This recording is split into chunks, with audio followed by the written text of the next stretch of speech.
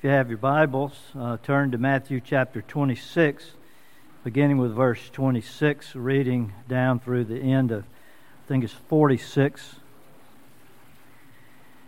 As you turn there and find your place, let me tell you where you are chronologically.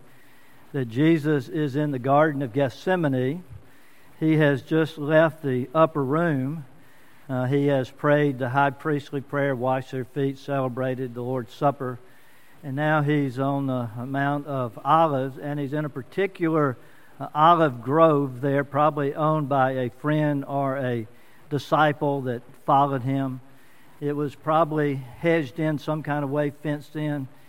And Jesus often met with his disciples there, especially the last week of his life. You can find that in John chapter 18. And that's the reason Judas knew exactly where to go, is because he had been there praying with Jesus and fellowshipping with Jesus. And so that's where we are. We're in the Garden of Gethsemane. So let's read the Word of God. Matthew 26, 36 and following. Then Jesus went with his disciples to a place called Gethsemane, and he said to them, "Sit here while I go over there and pray." He took Peter and the two sons of Zebedee along with him, and he began to be sorrowful and troubled.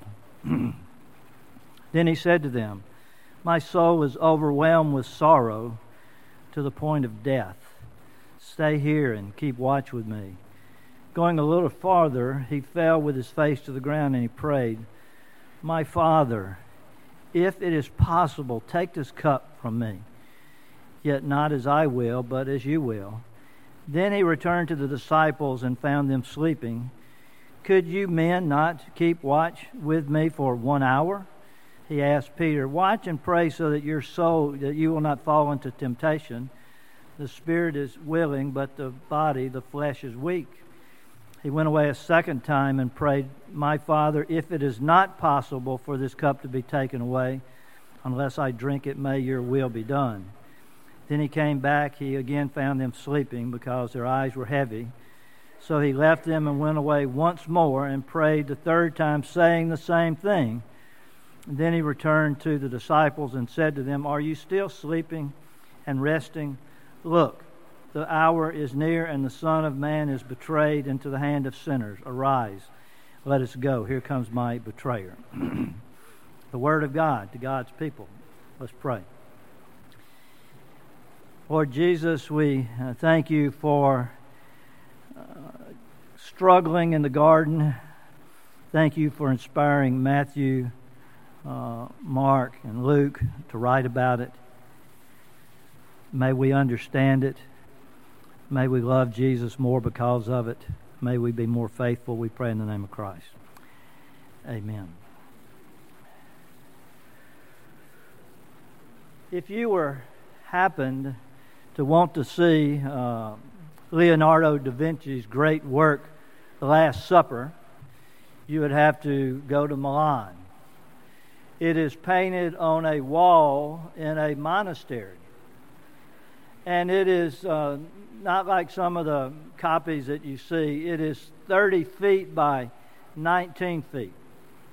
That's the size of my den. It's huge.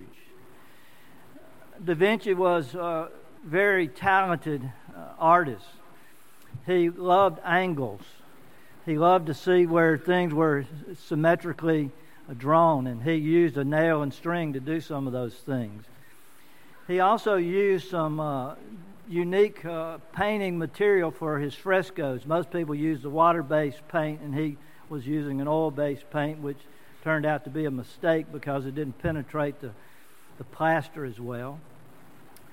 But when you go there, you will marvel at the detail.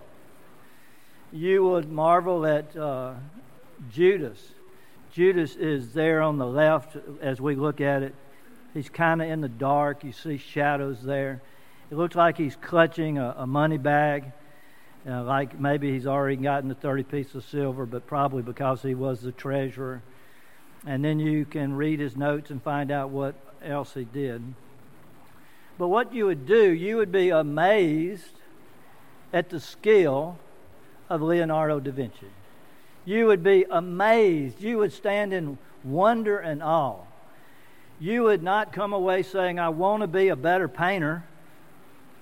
The purpose of you going was just to be in awe. That's what this passage is today. You know, too many times we look at this passage and we load people down with guilt. Can't you pray an hour? Can't you stay awake an hour at night and pray, or get up an hour early and pray? Can't you pray persistently? Can't you pray like Jesus? Are you more like James and John and Peter and fall asleep on the Lord? And isn't your flesh weak? And we load people down with guilt. Those things are true. But I think what we have before us is a painting for the eyes of faith to see and be lost in wonder, love, and praise. That our Savior loved us so much that He was willing to drink this cup to the very end. And so what I want you to do today, I want you to see Jesus' humanity. I want you to see Jesus' struggle and His submission to the will of God. I want you to see His humanity. You know, we don't do enough about the humanity of Christ in the year. We do that at Christmas. Veiled in flesh, the Godhead see, hell incarnate, deity, pleased as man with man to dwell, Jesus Christ, our Emmanuel, God with us. And we make sure people know that it is God with us. It's not somebody who looks like God. It's not somebody that looks like a man. It's not the highest form of all creation. It's not a person that's half God, half man. It's not a man filled with the Holy Spirit. That it is a person in the person of Christ that's fully God and fully man. It is an incomprehensible understanding that we face. The hypostatic union, they call it. Giving it a title that we don't understand either. But we watch Jesus through the Gospels, and He walks on the water, and He calms the storm, and He raises the dead, and He feeds the 5,000. And He raises a paralytic so that he walks, and He heals 10 lepers, He heals blind people. He does all this stuff, and we say, wow, this has got to be God. But sometimes we forget to look at His humanity, that He was weary. Before He calmed the storm, He was asleep in the boat because He was so tired. You know, you've been there, dog tired. You know, somebody else is driving and you're just snoring away. Or if you're driving, hope you're not snoring away. But anyway, Jesus was tired. Jesus wept. He grieved at Lazarus' tomb. Jesus was frustrated, a holy frustration at the disciples' slowness to understand. He was righteously angry when He drove the money changers out of the temple. And in those things you see His humanity. But you probably see it clearer here than anywhere else. And when you look at this passage, it's unbelievable, the language. I've got before me Matthew, Mark, and Luke's description of that, and I underlined all the emotional words, and there are 5 different words, and some of the words are repeated different times. He began to be sorrowful and troubled, overwhelmed with sorrow. He was in agony or anguish. He sweat like drops of blood. They were exhausted with sorrow, overwhelmed with sorrow, deeply distressed in sorrow. And in that word sorrow is a Greek word, lupeo. And lupeo means sorrow. But if you put a peri in front of it, a peri is like goes around. And so what the word is saying is Jesus is surrounded by sorrow. The idea is Jesus is engulfed in sorrow. He's in a dark, dark place. And He's in a dark place emotionally. B.B. Warfield, who was a theologian, taught theology at Princeton when Princeton was conservative, which was a long time ago, 1900s. He died in 1921. But B.B. Warfield wrote an article on the emotional life of Christ. And he says this: the primary idea of troubled is a loathing aversion, perhaps not unmixed with despondency, while Jesus' self-description as overwhelmed with sorrow expresses a sorrow, or perhaps we would better translate as a mental pain, a distress which hems him in on every side, Perry. That is to say, the strain of his mental suffering. And this is another quote he made. It'll fit somewhere else in the sermon as well, but read it now. The anguish which Jesus endured in the garden when he had to make his final choice demanded so much strength from him in body and soul that an angel from heaven was sent to strengthen him so as to enable him to complete the suffering and not die before his task was accomplished. That B.B. Warfield goes on to say, although Jesus died on the cross, he might not have died because of the cross, but because of a broken heart, dying for his people. What was Jesus so afraid of, disturbed by, troubled by, deeply distressed by, in anguish by, in agony? What was it? Was it just the cross? That was a terrible prospect of death, the cross. You know, he knew, because he was God, what was before him. He told them that they would betray him and he would die. And he understood that he'd be lifted up on a tree. And he understood the cross. He understood that he would be nailed to the cross after he had been whipped and scourged and carried the cross as far as he could. And he'd be lifted up between heaven and earth naked and ashamed, and people mocking him and gawking at him. And he knew that, and certainly as a human, he had to have some shrinking back of that. But that is not what he asked to be delivered from. He asked to be delivered from the cup that he had to drink. The cup in Isaiah, Ezekiel, Psalms, and Jeremiah all refers to a cup of wrath. That God has poured for him a cup of wrath. And what Jesus saw was that when he died, what was before him was the wrath of God. He had never approached God clothed in sin. He had never known anything but intimacy and love with his Father and fellowship. And he understood that when he went to the cross and he drank that cup, that he would be plunged into outer darkness. It got dark. He would be separated from God, which is hell. He goes, forsaken, my God, why have you forsaken me? He was sin for us. He who knew no sin became sin. He was the sinner. He was sin in essence. He took away the wrath of God for sin. He was the atonement lamb. Just think about it like this. Let's take all the sin in all the world of God's people, from Adam and Eve to whoever is living now, or take everybody who's ever going to live, and you squeeze all of that punishment, all that wrath, into this one moment that Jesus is hanging on the cross, and you pour it out on him. That's what he feared. He feared being separated from God and being the object of God's wrath. But we celebrate that, really. Surely he took our infirmities and he carried our sorrows. We consider him stricken by God. He was pierced for our transgressions. He was crushed for our iniquities. The punishment that brought us peace was on him. And by his wounds we are healed. And we like sheep have gone astray, each of us to his own way. And the Lord has laid on him the iniquity of us all.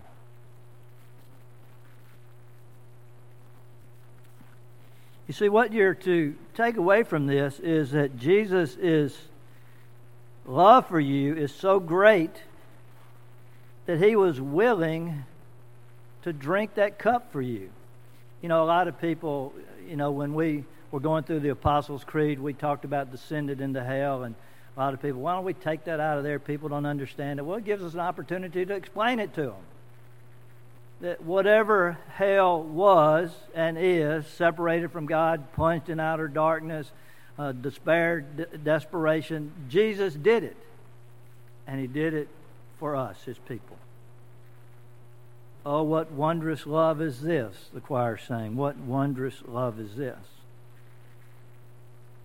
Can you even comprehend that, don't put all of Jesus' suffering physically on the cross. Don't wait to Good Friday. But even consider now He died for you. And there is some spillover. That means that if Jesus was fearful about what lay ahead of Him, then maybe it's okay that you'll be fearful about what's ahead of you. You see, so many times we preachers give you so much guilt. If Jesus was in deep anguish because of the dark providence of God that was about to fall over Him, I think it's okay that we every now and then look at the path that God has us on, and we mourn, we struggle, we are in anguish about it. But we have to do what Jesus did, is we have to take it to the Lord in prayer. Sweet hour of prayer that calls me from a world of care, that bids me at my Father's throne, makes all my wants and wishes known. In seasons of distress and grief, my soul has often found relief. In your troubles, sorrows, distresses, fear and anxieties, take them to Jesus. Jesus struggled. Jesus had, in Luke it calls it an agony. The word agony means a fierce conflict.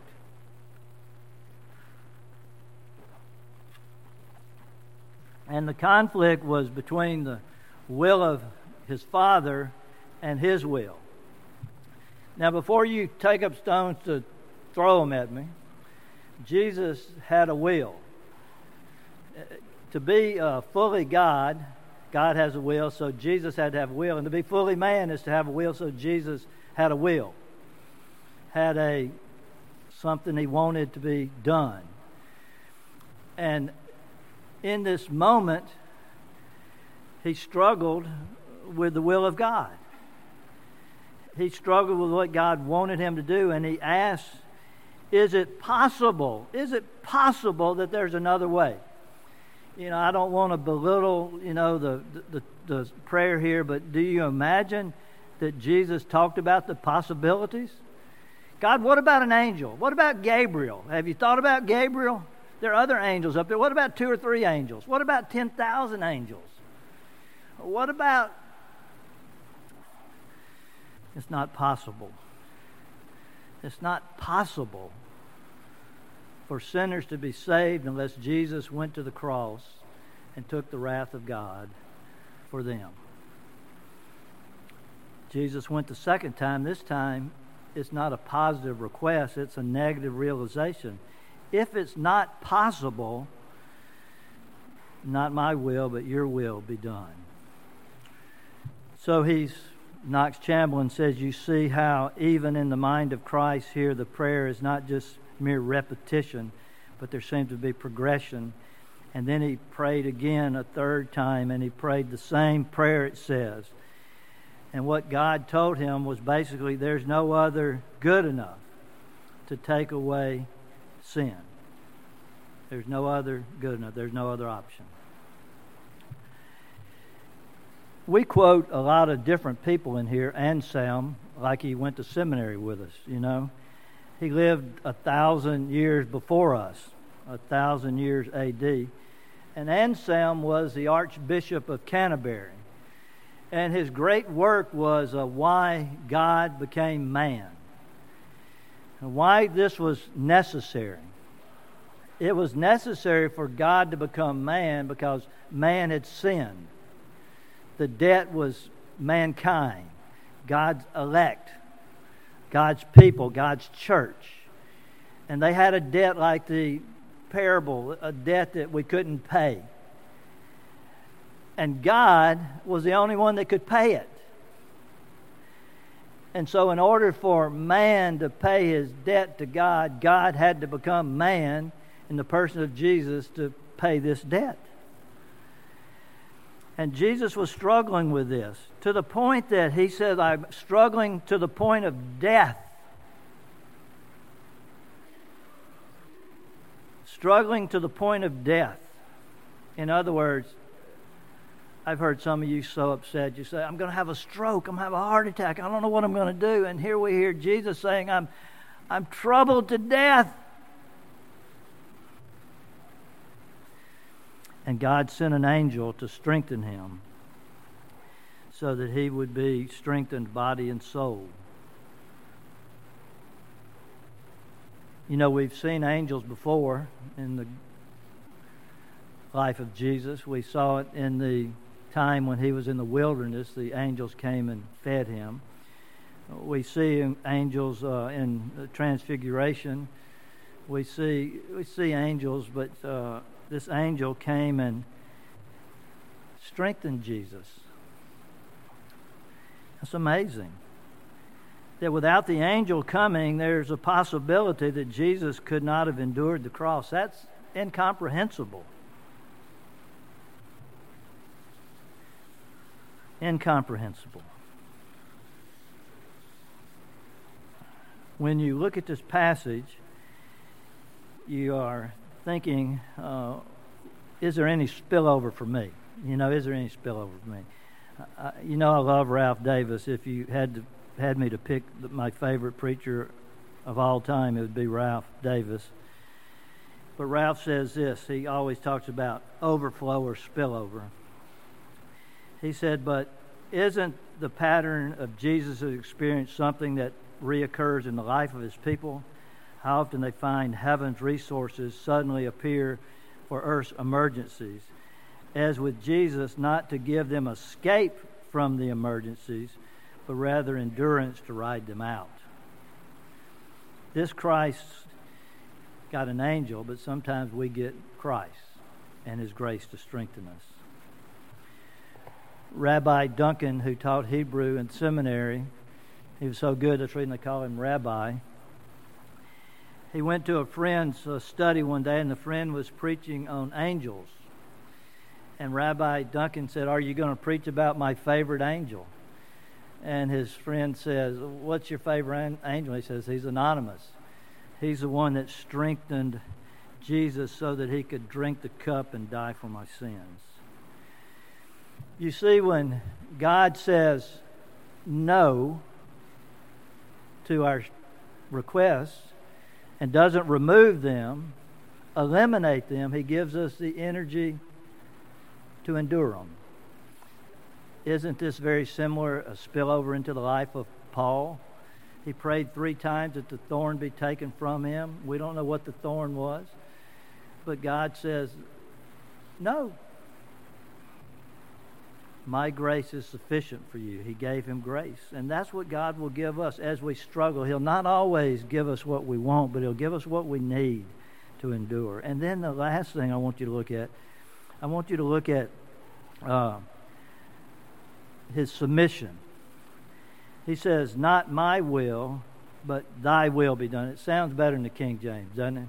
I mean, you know, certain passages just, you need the King James, you know, 23rd Psalm, John 14, you know, those beautiful passages, you memorized them when you were a kid probably, or I did, in the King James.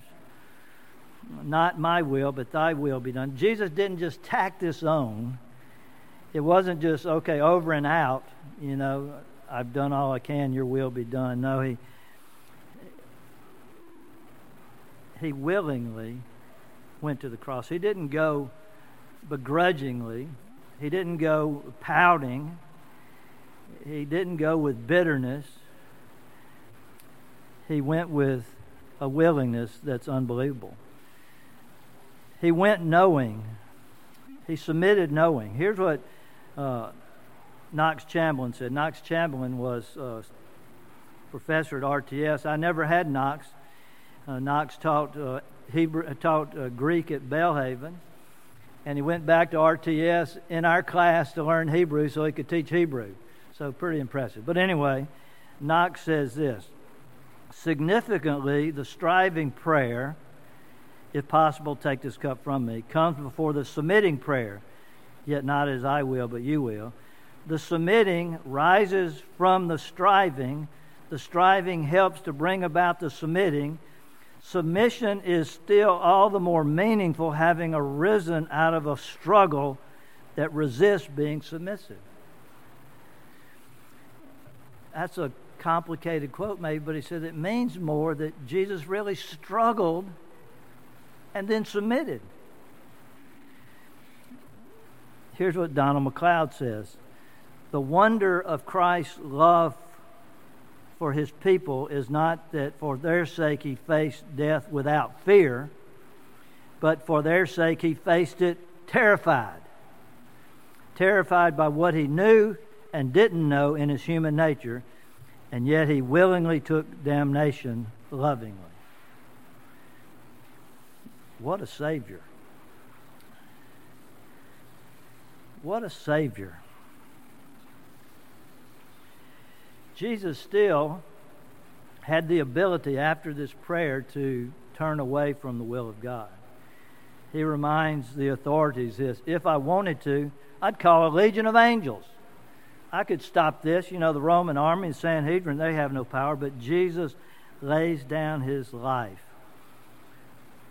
for his friends.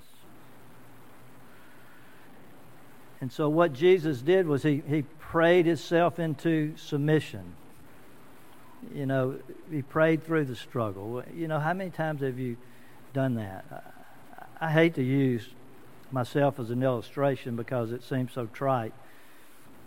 But in 2010, when I was diagnosed with prostate cancer, some of you had that experience.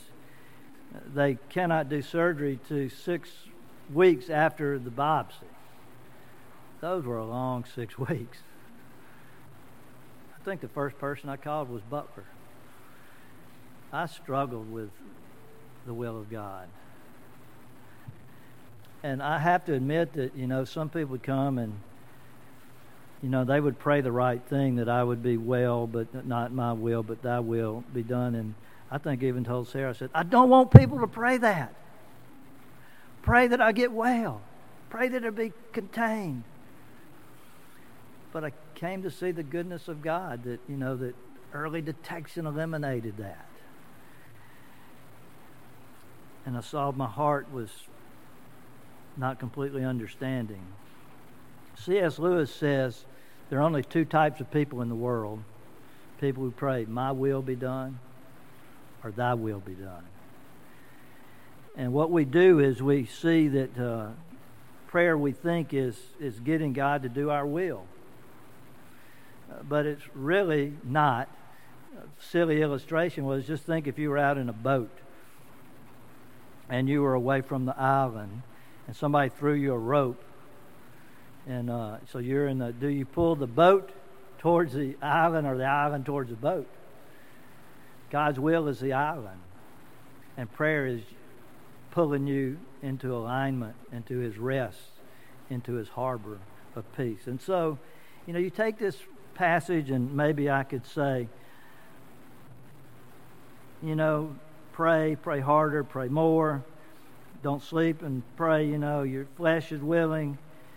But what I want you to do is I want you to look at your Savior today and realize what wondrous love is this, that he drank that cup for me. Let's pray. Father, thank you for the cup that the Son was willing to drink. And because he drank it, that we will know nothing but the cup of blessing that will be at the Lamb's high feast. Thank you, Lord Jesus, for showing us your humanity and for encouraging us that you are a sympathetic high priest who has endured all that we have, and yet you're without sin. And so I pray that as people face some difficult days ahead of them, I pray that they would struggle and find that peace, and that peace that passes understanding. And you'd give them grace, strengthen them. Maybe not with an angel, you could do that, but strengthen them by your grace and spirit. We pray in the name of Christ. Amen.